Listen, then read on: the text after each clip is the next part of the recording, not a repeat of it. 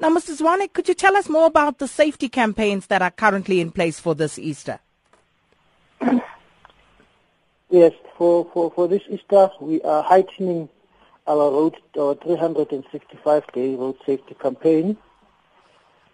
So we will also be strong on enforcement of the law, making sure that people obey the rules of the road.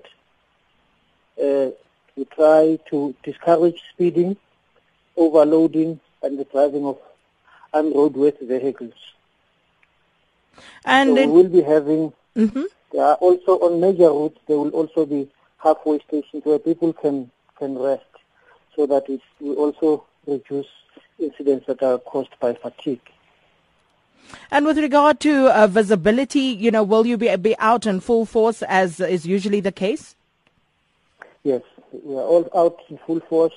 It's the local authority police, provincial police, and ourselves will be out in full force on the roads, making sure that there is enough police visibility to discourage reckless driving and inconsiderate driving.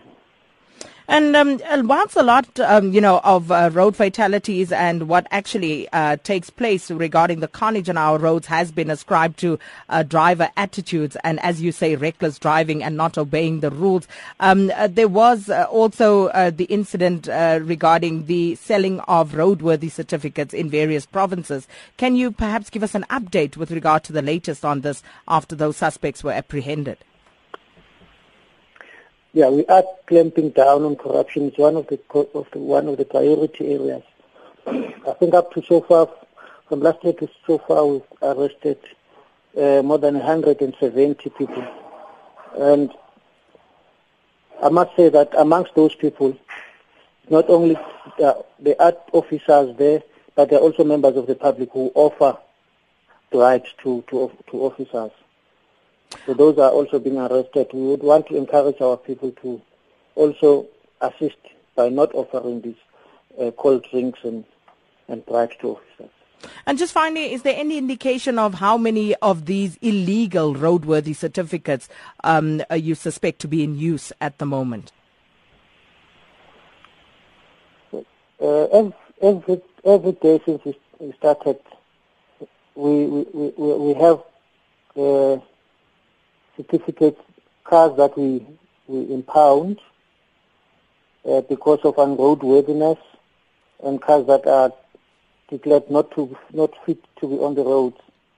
So I can give you some stats since we started from last week, Friday, that there are a number of vehicles, already 628 vehicles have been impounded. And that is only since the launch of the campaign by the minister last week Friday.